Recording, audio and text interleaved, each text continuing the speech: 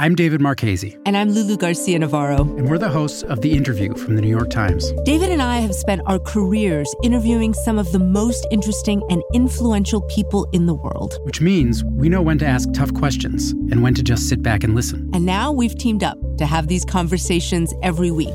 We'll try to reveal something about the people shaping our world. And we'll get some great stories from them, too. It's The Interview from the New York Times.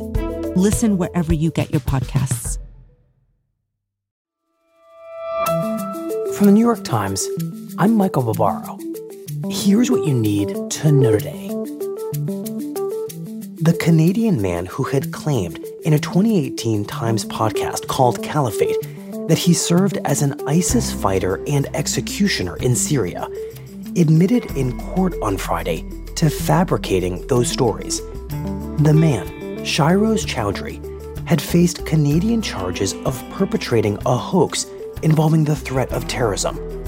In return for his admission, those charges were dropped. A Times investigation, prompted by those charges and released in December of 2020, had previously cast significant doubt on Chaudhry's claims and led editors to conclude that Caliphate did not meet Times standards for accuracy.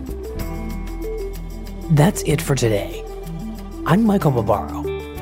See you tomorrow.